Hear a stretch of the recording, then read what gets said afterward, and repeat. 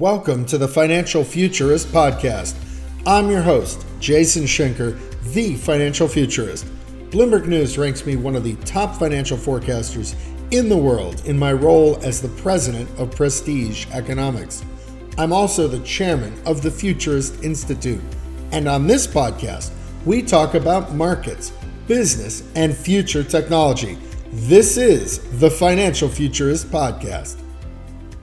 This week on the Financial Futurist podcast, we'll talk about equity market volatility, inflation, the dollar, gold prices, cryptocurrencies, and more, all on this week's episode of the Financial Futurist podcast.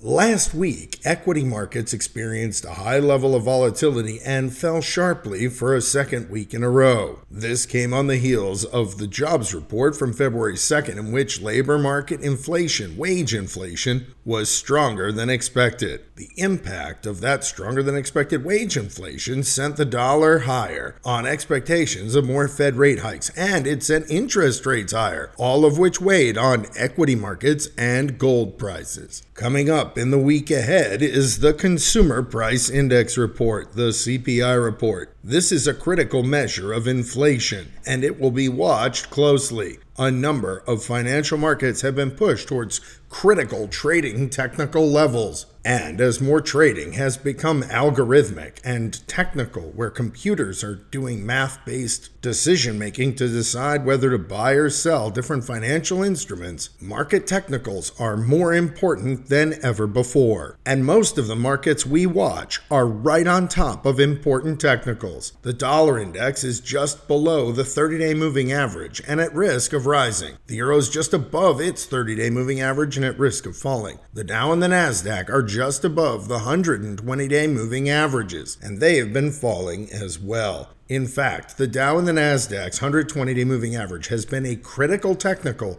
that we've watched for several years. The fact that both of those markets are now sitting directly above it and traded below it on Friday, February 9th, is a cause for concern. Of course, trading below that level and closing below that level are two very different things when we're talking about trading technicals. But in the event there should be a close below the 120-day moving average, this could trigger a further sell-off. For now, since the price of both the Dow and the Nasdaq closed above the 120-day on Friday, February 9th, it conveys that there is still market support here, that this is still an important technical. But for the Dow and the Nasdaq, the euro and the dollar, and for WTI prices and gold prices, what happens this week on Wednesday, February 14th with the CPI report will be critical. Of course, there's a lot of other data on the docket this week: housing starts and building permits, industrial production, and retail sales. But by far, the most pivotal data point will be that CPI. And there are very few data releases on Monday and Tuesday. That means you could see real choppy trading at the front of the week before significant market moves happen on the back of the CPI. If we see a modest CPI report, the dollar could fall, bond rates could fall, and equities and gold prices could likely rise. If we see a strong measure of inflation in the CPI report for January, the dollar would likely rise further, and equity markets and gold prices would likely fall further. This could also weigh on industrial metal prices and WTI crude. These have been under pressure for a number of different reasons, but concerns about global growth, about U.S. growth, about interest rates are also weighing on commodities, not just on equity markets.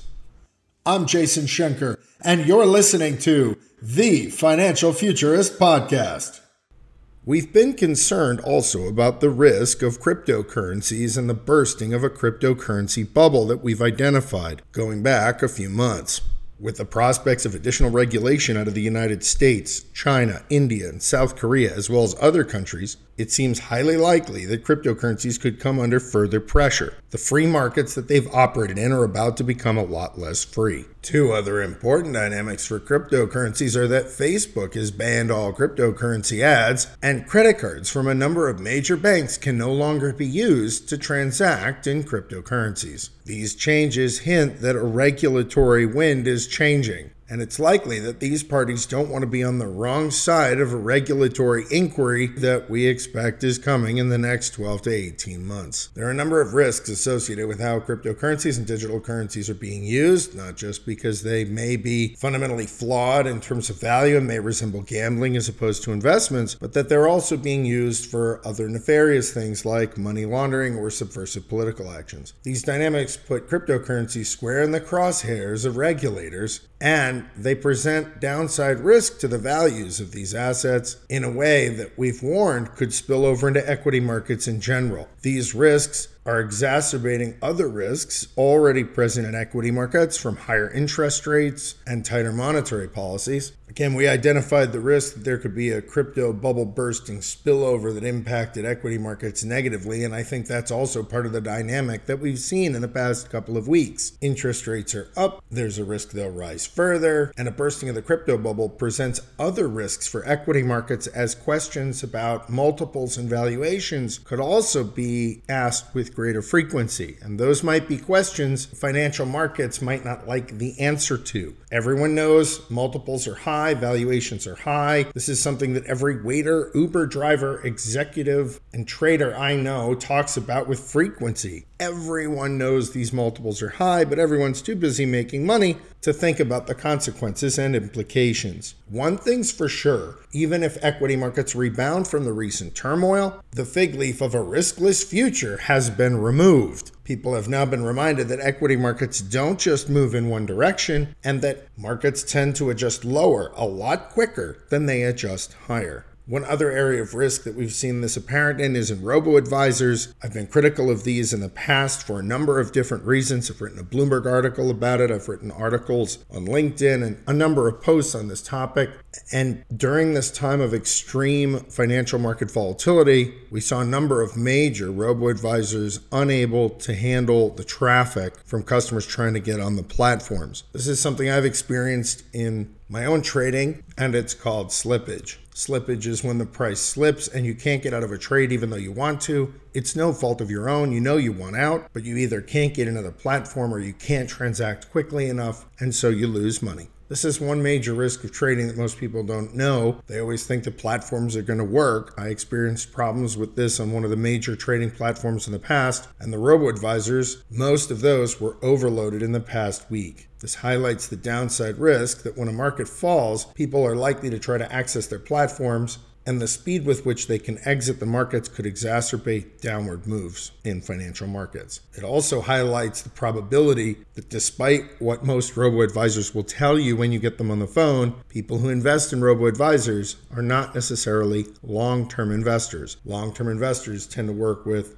certified financial planners, CFPs, and individual financial planning professionals of various kinds, rather than just signing up for a faceless app. Of course, this isn't to say that all robo-advisors are bad. The SEC has issued warnings about them in the past because not all robo-advisors are the same. They all use very different algorithms, they all have different methodologies, and their platforms can handle different levels of traffic. As always, let the buyer beware, caveat emptor. And on that note, have a good week.